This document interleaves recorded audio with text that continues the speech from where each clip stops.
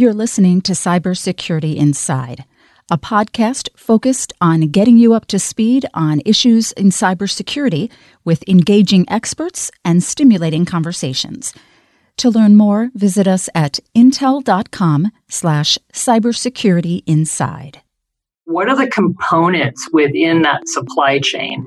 And can we verify that those are actually the right components? You can get the benefits of AI without having to share too much of your own personal data. Holy cow. There's so many places this could go wrong now, right? And how do I secure all of this?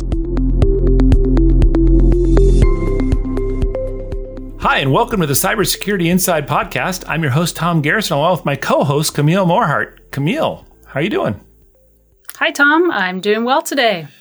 Well, we have a very interesting topic in store for today where we're going to talk about the CHIPS Act and also about the implications of how technology nationalism is going to be playing out in the years to come. I really appreciate this conversation just to get a grounding and kind of a level set on what is in the CHIPS Act and sort of what does it mean and how is it kind of parsed out. But what I really loved was after that, just having this conversation about what are the implications going to be down the road.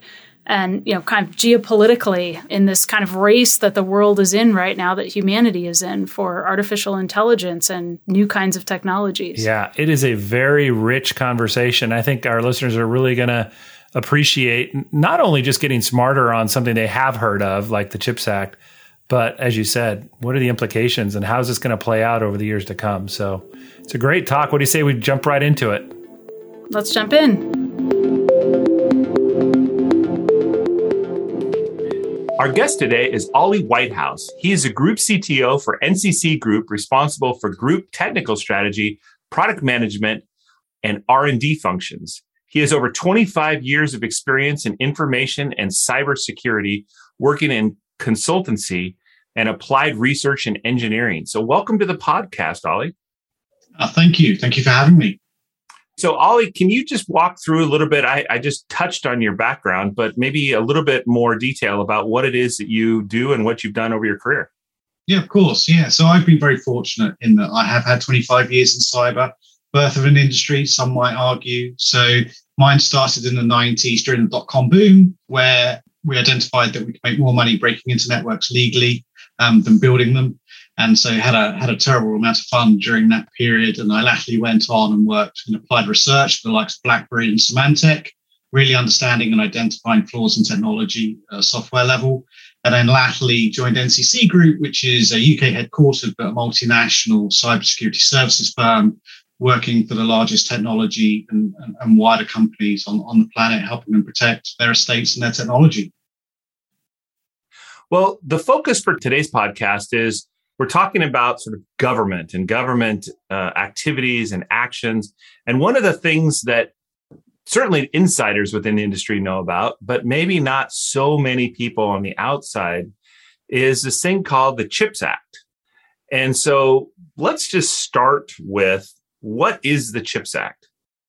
So the CHIPS Act is a proposal within the US to effectively create tax breaks to allow the US to, wean itself off of foreign supply and ensure that it has a robust domestic capability and an ability to manufacture and fully supply demand around central processing units as we would know and love, but also wider semiconductors. And so the focus is building indigenous capabilities here, the manufacturing elements of that, but not just the silicon aspects of it. It's things like packaging, testing, basically all elements. Is that correct? Indeed, yeah. I think what we would recognize is that global supply chains are now truly global. And so we rely on, both in Europe and the US, increasingly a supply base for some of the latter parts of the production outside of, I think, what we would define as friendly territories these days. And so the aspiration is to bring all of that onshore. The US is obviously leading the charge here, but we can see that Europe is following up behind with similar aspirations. Ollie, does this extend all the way to raw materials, or will those be kind of geolocated wherever they are currently?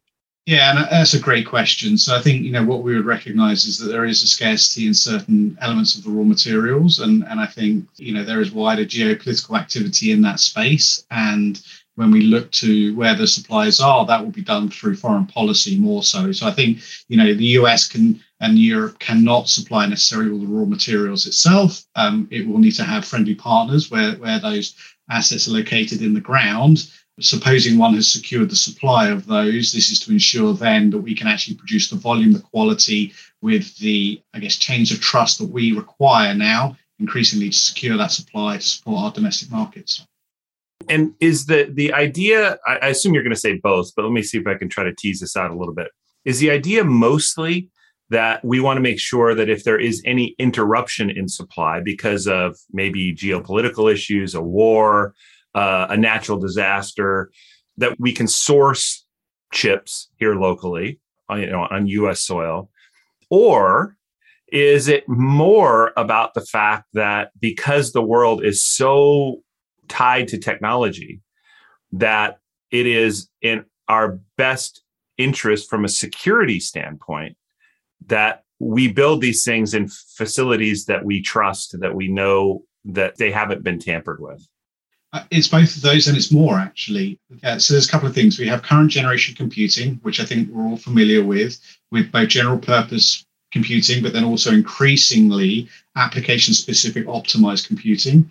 And then, we can see future generations in terms of neuromorphic, that there is both the kind of the supply, the security, the integrity, the ability to service demand, all of those. But there is increasingly an argument around ensuring that as we come with next generation manufacturing techniques and next generation CPU designs, that intellectual property, shall we say, is not used to bootstrap foreign economies where they haven't done necessarily the respective R&D investments that we have done in the West historically. And so it's about maintaining economic competitive advantage as well as all of the kind of the very valid points which you raised.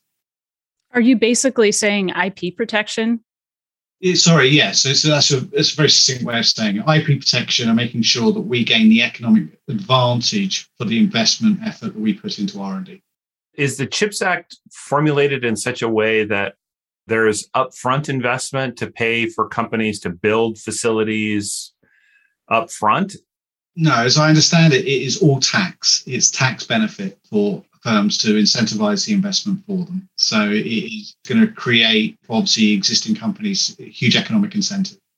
And is there back-end incentive as well, meaning like a built-in demand that's going to come from the CHIPS Act? I think that the demand is already there.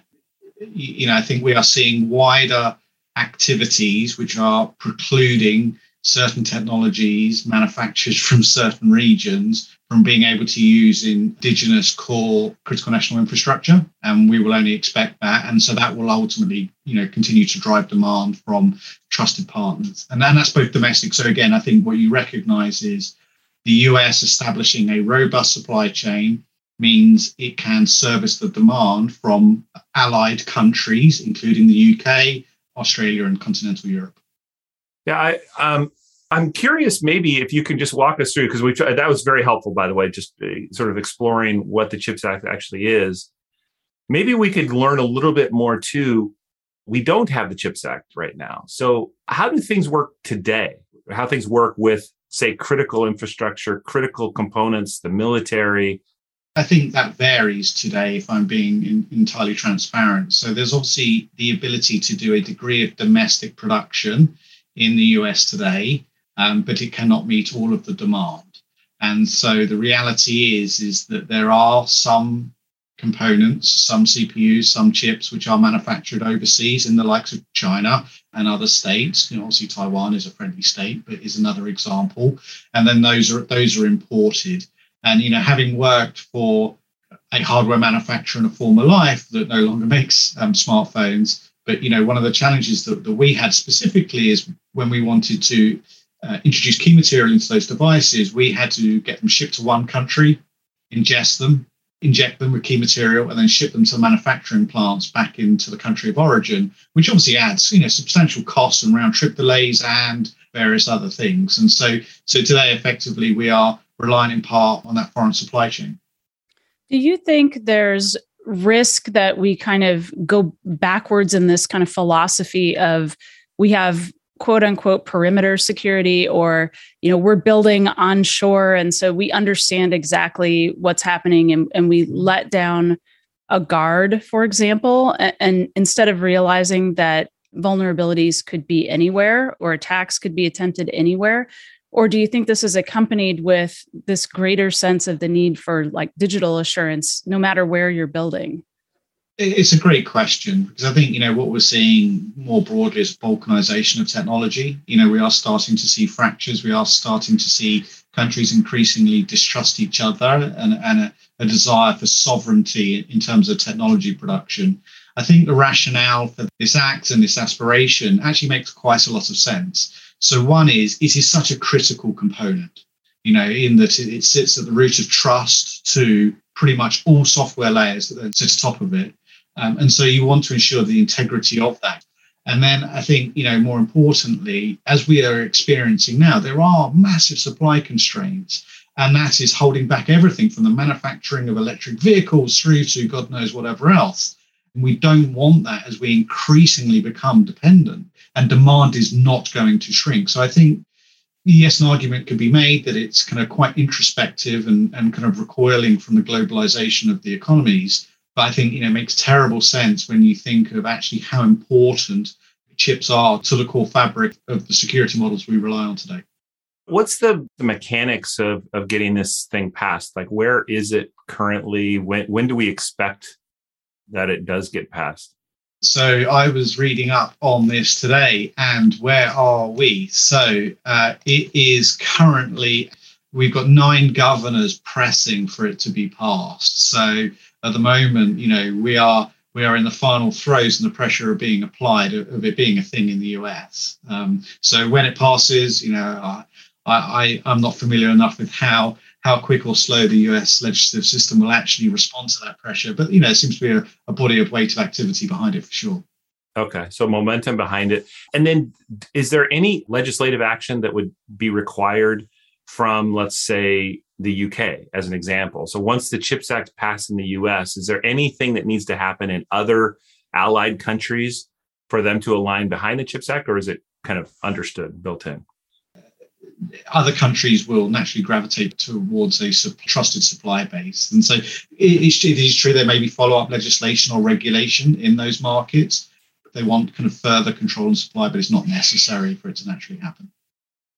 I'm curious, if you fast forward, let's say a year, 2, 3 in the future. So the CHIPS Act passes. Yeah. And now we have this supply of local computer technology chips and so forth. How do you see that playing out within the industry and the ecosystem? And to me, is what is interesting is it gets back to how do you market security? Because you can say, for example, if you bought from this particular manufacturer, this is a trusted chip. It's built in a facility that you have much higher trust with, whatever. And therefore, if you're building a car, you're building a power grid, or you're building a pipeline or whatever, boy, you really want to use these things because these are chips that you can trust. Or you could save a few bucks maybe, and you could buy them from these other guys. It feels to me like once you have these quote unquote trusted supplies, how could you ever justify buying from an untrusted source? Right, I think you're spot on. Your crystal ball is very accurate. Naturally, when the supply is there and there are viable, cost-effective, unconstrained supply options, people are going to naturally start to gravitate towards those supplies, because we know the digital substation is in our near future. And so highly connected substations for electricity distribution, one would be short-sighted, I think, to build off of foreign supplied core technology, I think, at that point. So you're right, that's the way that we will go. And people will just naturally kind of drift away for critical national infrastructure aspects from those foreign supply. So then, like a follow-on to that is, do we end up with more and more divergent technology around the world? So like as different groups in the industry are designing and optimizing around new use cases for artificial intelligence and machine learning, are we going to see kind of more discrete solutions for those things that become more and more specific and differentiated from one another? Yes, I think we do. And I think, there are a couple of things at play here because, we have the Open RISC-V architecture and that's momentum getting behind that. I think, and again, I've touched on it, but neuromorphic computing, we can see one of the kind of poster child use cases for neuromorphic is it can't be taught machine learning or facial recognition, but it can be embedded with the ability to recognize new faces because it has a core understanding of what a face looks like. And so we're going to see increasingly utility-specific at-edge compute style use cases emerge. And I think that is going to lead to, outside of general purpose computing, a much more complex. And then you factor in kind of indigenous technologies from the likes of China and India. And then I think we're going to see a natural divergence from technologies emanating from those geographies where it isn't all originally Western originated. If I've got this right, what I hear you painting is a picture of nationalistic supply. So you'll end up with, let's say at the very basic level, kind of an East versus West supply of these kind of chips. And both will try to build up their capabilities in those respective supply pools. And it will be a competition about who can build the best technology, the best chips. Barring one group just running away from the other, you'll see sort of an ecosystem building up on each side. If one side gets drastically ahead of the other, then I guess the losing geography, even though they don't like it, they're going to have to use the other guy's chips. Is that kind of how you see it? Very much so. That competition is going to be fought on a number of levels. So I think that it'll obviously be quality, it'll be function, it'll be cost, and then obviously the supporting software. And I think, what we've recognized is that some of the activities that have happened, such as entity list kind of placement of certain firms, has accelerated some of those endeavors in order for them to become similarly domestically self-sufficient. We're seeing this somewhat played out as well in the quantum race, right? We're already seeing some of this and everyone's racing for the prize, and whoever wins properly, people understand it's for proper table stakes.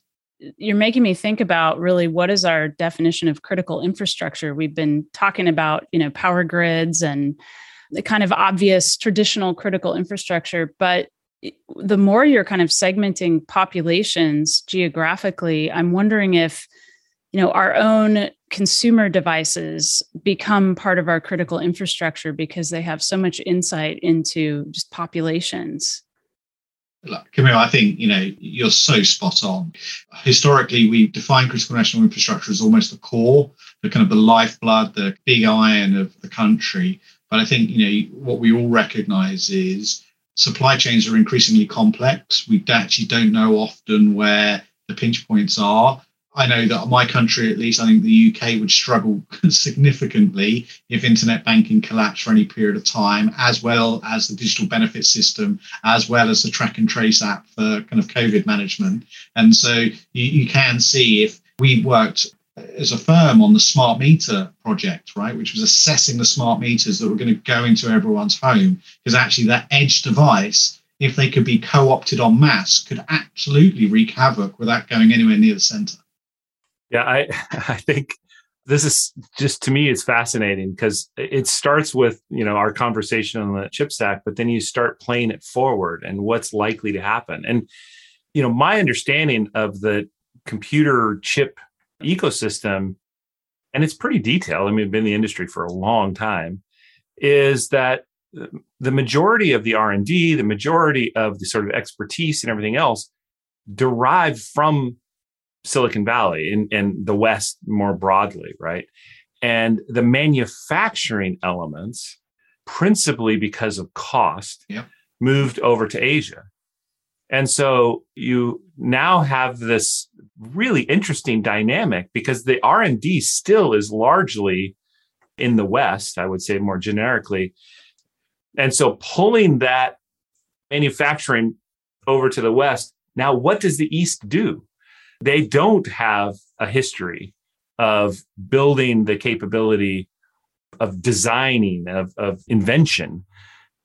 if you're in their shoes, it's very interesting. Like, what do you do? If the West now is saying that figuratively, I'm taking my ball and I'm going home, what does the East do?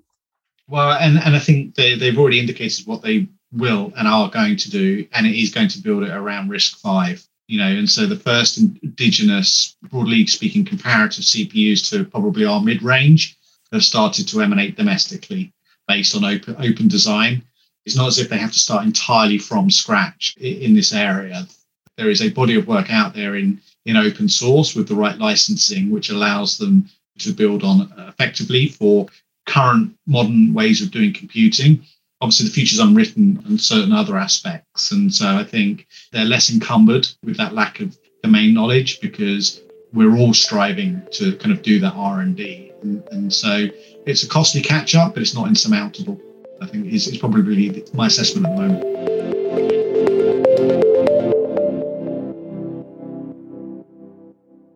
We have a segment on our podcast that we like to do, we call Fun Facts. And it's just that. It's meant to have a little bit of fun, share some sometimes useless facts, sometimes more interesting. But I wonder, do you have something that you would like to share with our listeners? I do. And so it's often cited that the original Italian Job is the first movie in which there is a hacker, where Benny Hill takes over the traffic lights in the Italian Job. And actually, that movie is beaten to the punch by a small British movie, which people never hear of, because it's only if you go digging do you get it. So the first movie in which hacking occurred was a movie called Hot Millions, which featured Peter Ustinov. And so for your listeners or watchers, go and dig it out and see the glorious 1960s impression of what modern hacking would look like. What did they break into? What was it? Naturally, it was for millions. It was for money, and so it was a banking computer. Which, to steal the punchline, if the light was blinking, they knew what the computer was doing, and so you can kind of work out what the plot is going to be. It's a deep plot. Indeed. All right, Camille, how about you? So my fun fact is my dad is actually an artist. So the painting behind me is a sanderling that he painted. So I was looking up sanderlings, and they're these incredible little birds. They actually breed in the Arctic tundra, and then they fly anywhere from 3,000 to 10,000 kilometers for the rest of the year. So they're one of the largest sort of migration distances species out there. And they're these tiny little things, and you'll see them, they eat invertebrates at the shoreline. So you'll see them, they kind of gather together in flocks, and they all run together, and they run out when the wave goes out, and they run up when the wave comes up, and out and up and out and up. And they're just these cute little things. Yeah. It's shocking that a bird that small could travel that far. I've seen them. They're everywhere on the Oregon coast. So I always wondered where they went, and now I know it's to the Arctic Circle tundra to lay 3 or 4 eggs. Very cool. All right. Well, my fun fact this week, through the magic of working remotely, last week, I actually worked for real. I did work over in Hawaii. I just woke up hellishly early, like 4 a.m., and I would do my meetings from 4 a.m. until 2 p.m. because of the magic of time zones. And then at 2 o'clock, I was free to do whatever I wanted. And then I had the weekends on either side. So I went to the volcano there on the Big Island that was erupting. And so my fun fact, I had to find something interesting about volcanoes based on the fact that I just saw one for the first time in my life actually erupting. And you can walk relatively close. You're within maybe 400 yards or so of where the lava is coming out. So it's kind of cool. So my fun fact is that there are 18 volcanoes in the U.S. currently with the potential to erupt again. All of those are in either Alaska, Hawaii, or the U.S. West Coast. The tallest volcano on Earth is Hawaii's Mauna Kea. It has an elevation of 4,207 meters, whatever that is, 12,000 plus feet. However, Mauna Kea actually rises up from the bottom of the ocean. The elevation, when we calculate it, from sea level up, but it actually rises from the bottom of the ocean. So if you could measure the Mauna Kea from its base on the ocean floor to its peak, its true height would be 10,203 meters. And that, folks, is taller than Mount Everest. Wow. So that's a good fun fact. I like it. That's my fun fact for the day. So, Ollie, thank you so much for joining us today. The conversation on the CHIPS Act, it's in the news. I thought it was a great way for our listeners to learn about it. I think Camille and I both learned some stuff from it as well. So thanks for spending the time with us. Oh, my pleasure. And thank you for having me. Stay tuned for the next episode of Cybersecurity Inside. Follow @Tom M. Garrison and Camille @Morehart on Twitter to continue the conversation. Thanks for listening. The views and opinions expressed are those of the guests and author and do not necessarily reflect the official policy or position of Intel Corporation.